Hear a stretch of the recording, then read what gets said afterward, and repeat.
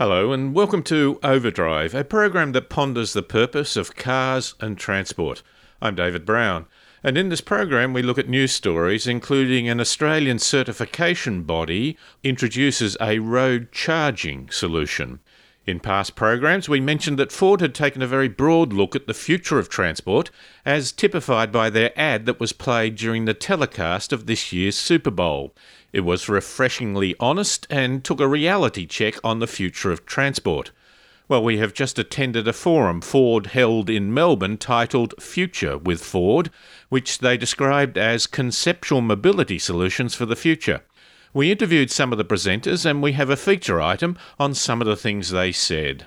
And in our panel discussion with Brian Smith and Errol Smith, we take a light-hearted look at stories, including Singapore may have designed the world's best bus stops, and IKEA is now selling bikes.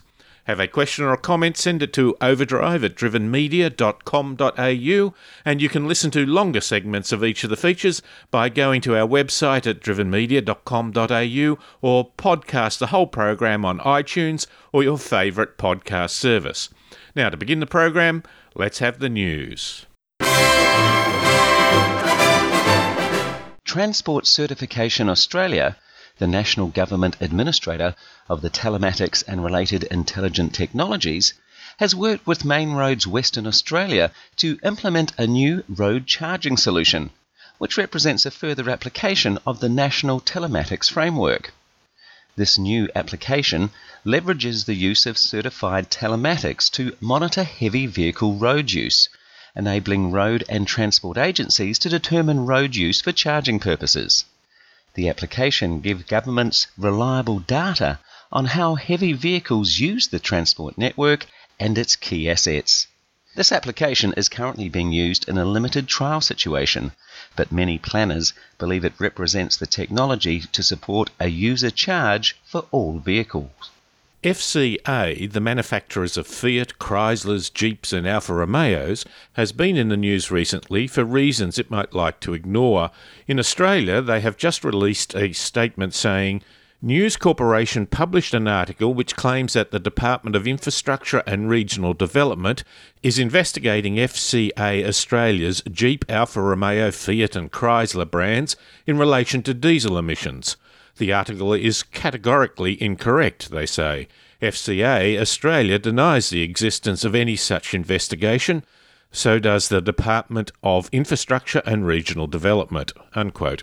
While this is undoubtedly true, there are many reports of the organisation being investigated in Europe for emission violations. The company is, of course, assumed innocent even if investigations are underway. There are also reports that FCA is up for sale. 7 projects will share in $5.6 million from the first round of funding from the South Australian Government's Future Mobility Lab Fund to drive local development of autonomous vehicle technology. Coda Wireless will receive $2 million towards 2 significant research and on-road trial projects. Coda is planning on-road trials on the streets of Adelaide to test how vehicles communicate with one another and roadside infrastructure, using the company's state-of-the-art systems. Other successful projects which will receive $1 million each from the Future Mobility Lab Fund include the Adelaide Airport Electric Driverless Passenger Shuttle Trial, the RDM Group Driverless Cargo Pods, and the Flinders University Driverless Student Shuttles. Vehicle manufacturers are finding novel ways to incorporate new technologies into their vehicles for specific needs. Project Hero is an advanced communication vehicle created to support Jaguar Land Rover's partnership with the International Federation of Red Cross and Red Crescent Societies, the world's largest humanitarian network. This version of the Land Rover's Discovery is equipped with its very own search and discovery drone, which is capable of taking off and landing on the vehicle's roof even when it's in motion. The intention is that it will be able to take off from the vehicle and scout ahead of the Red Cross Emergency Response Team, transmitting live footage back. More than 2,000 people have now taken part in Australia's first driverless bus trial, the RAC Intellibus, which is being conducted in Perth. So far, the Intellibus has completed 357 trips and travelled more than 1,000 kilometres. The fully electric and driverless bus has no steering wheel, driver's seat, brake pads, pedals or accelerator. Jaguar has created its first electric concept vehicle based on its F-Pace SUV, and the performance is not for the faint-hearted. Jaguar says the I-Pace will accelerate to 100 kilometres an hour in around 4 seconds, with a range of more than 500 kilometres. Charging is easy and quick, they say, with 80% charge achieved in just 90 minutes using 50 kilowatt DC charging. General Motors' sale of its European Opel brand has heralded a push for GM to be more profitable in the US and China markets. Almost immediately after the sale, we hear that GM will soon launch a Buick-branded extended-range electric vehicle known as the Velite 5 in China. Last year, GM said it would introduce more than 10 new energy vehicles, such as plug-in electric hybrids and pure battery electrics in China over the next 5 years. In 2016, sales of new energy vehicles in China totaled over 500,000 units, up 53% from 2015, according to the China Association of Automobile Manufacturers. And that has been the news.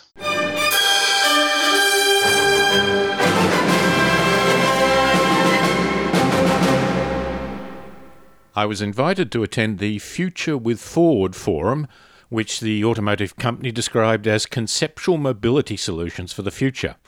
I have already reported how much I thought that Ford's ad they produced for this year's Super Bowl telecast was refreshingly honest and took a reality check on the future of transport.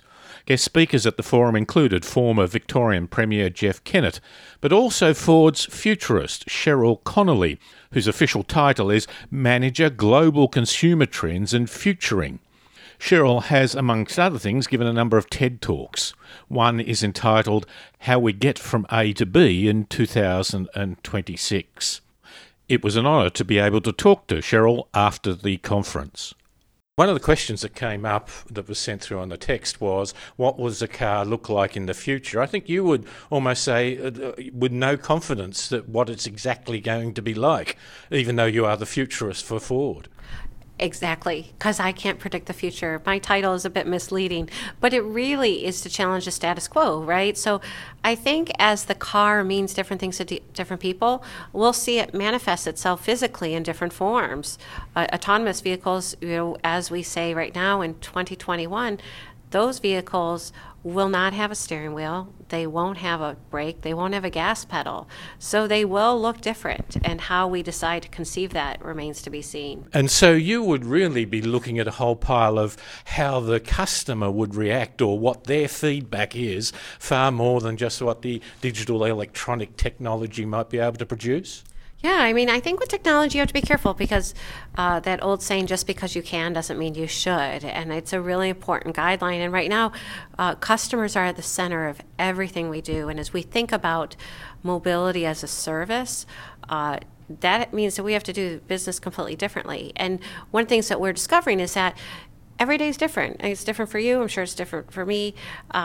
And we plan our journeys on a daily basis. So where are we going? How do we want to get there? What are our priorities as we go from point A to point B? And sometimes that means driving your own vehicle. Other times it means, no, I want to take public transport, or I want to share a ride, or I want to ride a bicycle. And what we see in the future is being part of that decision-making process. I mean, we already have an app outside called Ford Pass, and it includes a number of components. But right now, the app will actually help you plan the journey in some very practical standpoints. So you get up and you're running late, and you go, I want to drive into the city, but I will never find parking. This app will help you locate your parking before you get into the city. It'll help you reserve it. You can pay for it remotely. Let's say you get to your meeting and that meeting runs long. Remotely, you could use that app to extend your parking meter. And you get out and it was such a banner meeting, you go out to celebrate and you say, I don't want to drive. It's not safe. So where's the local train station, taxi, or ride, Lyft service? And I think that's what the future is going to be about, and it's really consumer centric. It's not about technology. It's really about what are your priorities and how can we help you manage them and enable? It's been suggested in some major CBDs 30% of the traffic is circulating. If we could have technology where you went straight to your parking spot, no amount of traffic light technology is going to solve the 30%. If you eliminate that, we could make city centres significantly better. Yeah, well, and if you have an autonomous future and those vehicles aren't parked, imagine the green space that a city could get back. We already know that searching for a parking spot is probably one of the most wasteful times of fuel efficiency, and so you can shortcut that. But even as it exists right now, we see 160 million hours lost each and every year simply to the daily commute and traffic jams. So we're all about solving that problem. And I think having been with the company for 20 years, what's most exciting is that we're saying it doesn't always have to be solved with four wheels and sheet metal. And I loved Ford's Super Bowl ad. We did a story on it where most Super Bowl ads were, of course, sentimental, almost syrupy, a little bit of nationalism and so on. You put reality into it. You had actually congested roads on there, which would be the antithesis of the image of the free driving person. Yes, I think that's the reality that our customers live, and so it's the reality in which we have to make our decisions and apply our strategies. Yeah. The issue of autonomous cars, though, it seems though we have a bit of an idealistic view that it would allow us to do anything, anywhere, anytime. Capacity is clearly going to be a problem. Fantastic to give it to people with a disability or an impairment, but there's not always that room for everyone to have such freedom. Is that something Ford's going to have to be aware of and perhaps be part of the process to get people to understand? Sure. We're already thinking about those things. The thing is that we're not thinking about it by ourselves, right? So alongside of us are many, many stakeholders, not the least of which is the consumer. But when you back up and you look at the infrastructure, you have to have partnerships with city planners, with government bodies. You have to understand what regulations are on the table. You have to think about litigation, insurance, protection in terms of data and privacy security. So all of these things will be advanced as an ecosystem of these experts come together and say, okay, what's the best way, the safest way, the smartest way to make this a reality? You were saying that perhaps millennials might be more readily to embrace a world where the driving a manual car was the be-all and end-all for us who were baby boomers, but, well, for me particularly. Perhaps millennials might see the world a bit differently?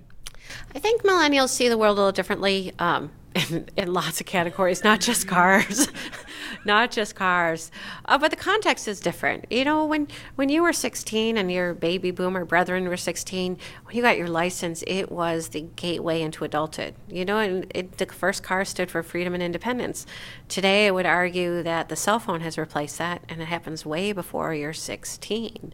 And so young people prize different things. And so that might be the ultimate status symbol. And so we're trying to understand that. But just because the car doesn't mean the same thing across the generations doesn't mean that it can't be equally relevant to them. You just have to get to them through a different way. It used to be that we spoke to the baby boomers about performance, the engine, the roar of the engine, the horsepower. Today, with younger people, we talk about syncing their phone, CarPlay, Google Card, the things that allow you to take the front of your cell phone and have it project on the dashboard of your vehicle. So now all those icons that are part of your daily life are seamlessly integrated into your experience with the car. Particularly if we're going to share more cars, I won't have 3 years to get used to a car. I test a car each week and I can hate a car, the 1 week unfamiliarity syndrome. Whereas really you're having to design or think about cars that I can get into and be more comfortable more instantaneously. Yes, and we already have some of that built in. So today, you know, for instance, I share a car with my husband, soon to be my teenage daughter, who will be driving soon enough. And right now, our vehicles are equipped with 3 driver modes. So the car can recognize which one of us is driving, sometimes just from the key. And so my husband is a good 12 inches taller than I am. His legs are a lot longer. So preferences like that. And then you can see it advancing to understanding what are our preferences for radio, what is our preference for routes, what is our preference for temperature. All of those things can be built in, and you don't have to own a car to have that experience to be customized or personalized. It could easily translate to car sharing platforms. You talked about Henry Ford, the first, as being one who revolutionised production, but he also, your words, he revolutionised consumption as well. But it's not an infinite resource, though, is it? Is this an environmental concern from the Ford company? Oh, definitely. And our leaders talk about it often, not the least of which our executive chairman, Henry's great-grandson, Bill Ford, is a dyed-in-the-blue environmentalist and proud of it. And I think he has shepherded our company in a direction that it wouldn't have been had it been for his foresight. It's not easy to make a business case, for instance, like a hybrid electric vehicle. The numbers in the early years just were hard to make them work. And he said, but we need to do this. And we continue to do things like that. Ford just actually got recognized for its 8th year in a row being one of the world's most ethical companies. And that's something that we feel so proud about, because when it comes to corporate social responsibility, particularly for automobiles, I think so many of the conversations have surrounded miles, or I guess kilometers per liter, I guess. I would say miles per gallon. But if you want to get to the truest sense of sustainability, it's about community. What mark are you leaving on the world? Are you making it a better place? And I think Ford has a very unique story to tell. And that was Cheryl Connolly, whose official title is Manager Global Consumer Trends and Futuring for the Ford Motor Company. She had travelled to Australia in order to talk at a forum Ford had organised that covered mobility solutions for the future.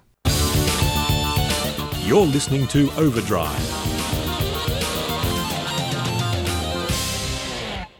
And as we come to the end of the program, let's have a chat about the more unusual stories to do with motoring and transport. Joining me on the line is Errol Smith. Errol, g'day, how are you? G'day, David. And Brian Smith. G'day, Brian. G'day, David. Now, Brian, you're going to lead the way. You being a bus man. Certainly, David.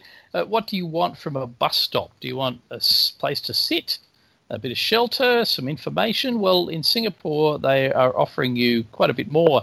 At the moment, they're trialling in Jurong, a part of Singapore where the government is testing a bunch of smart activities and smart transport applications. They have put in a special bus stop as a trial, and they're trying to sort of work out what features of the bus stop you may like to have.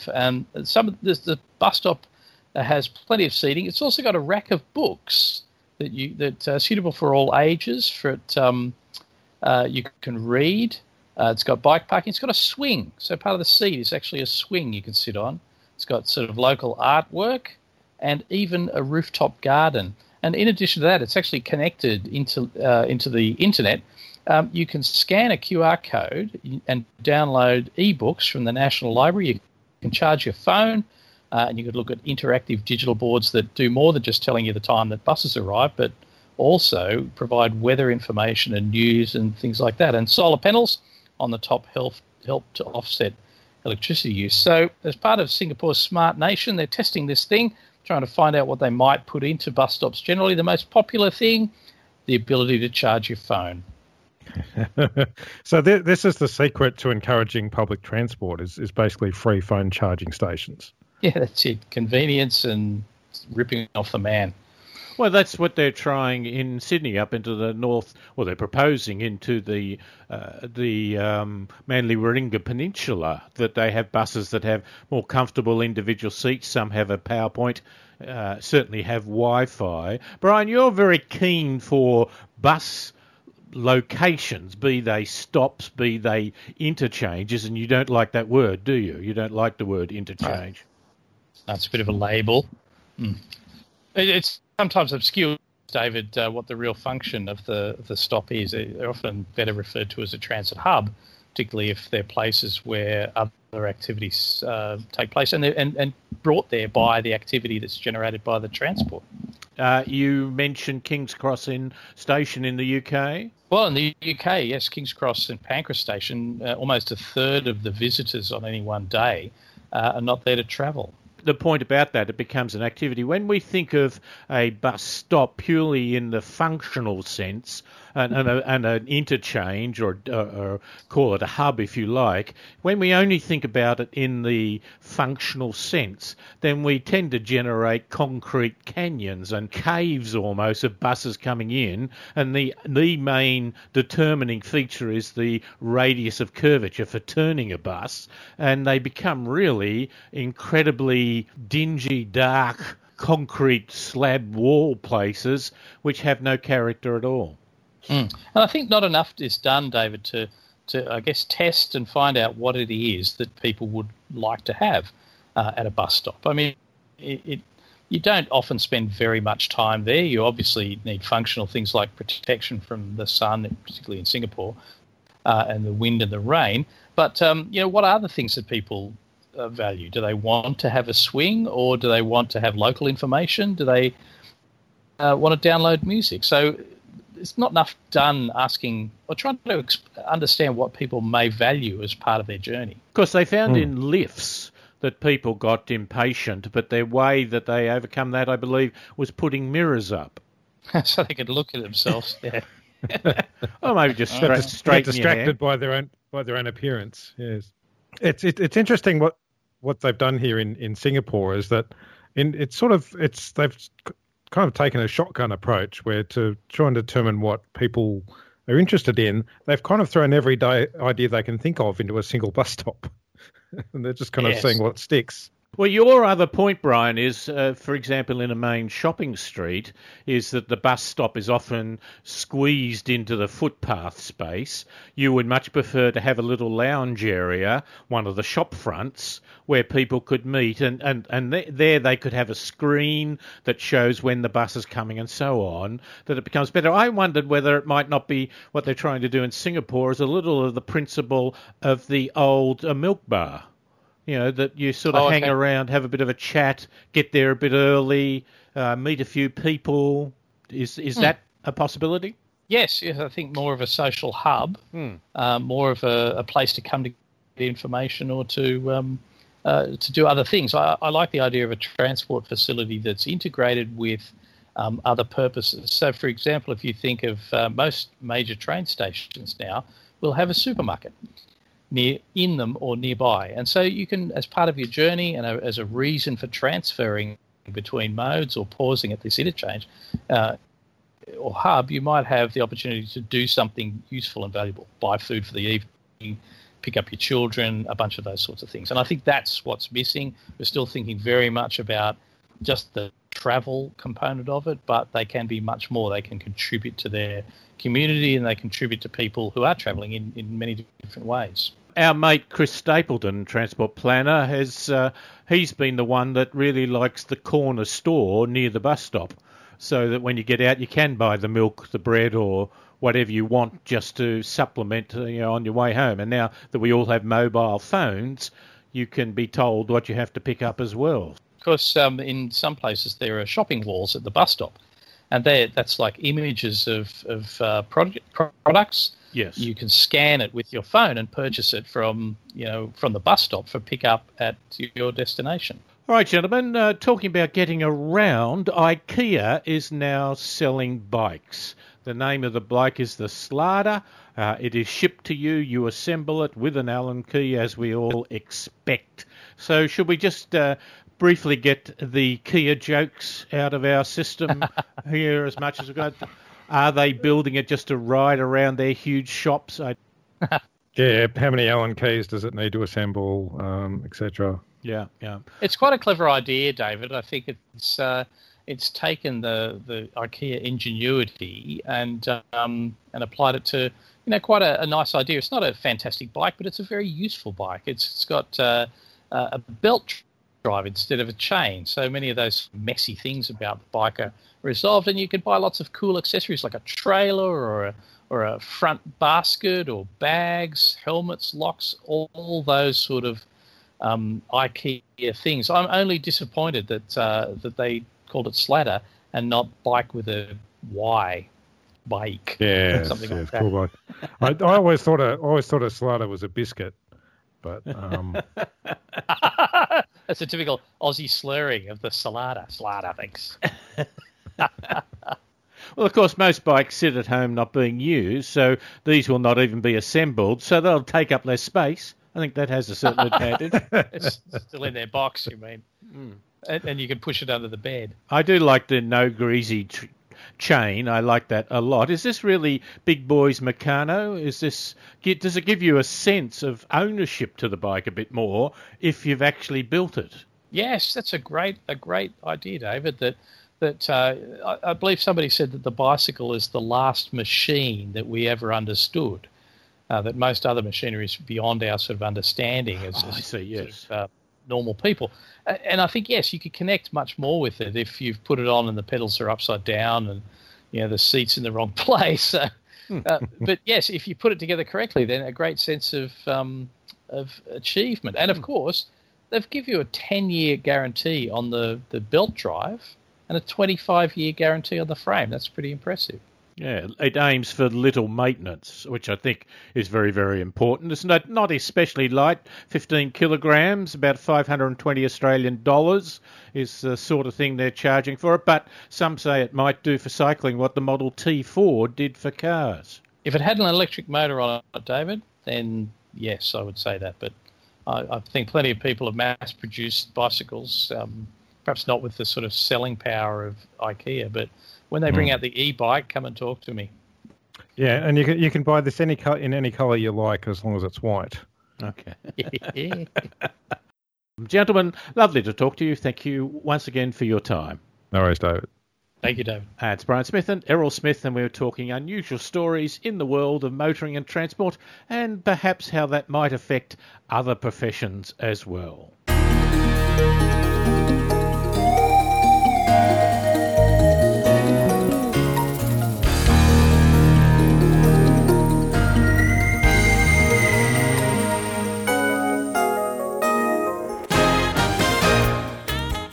And you have been listening to Overdrive. My thanks to Errol Smith, David Saxberg, Brian Smith, David Campbell and Paul Just for their great help during the program. Overdrive can be heard across Australia on the Community Radio Network.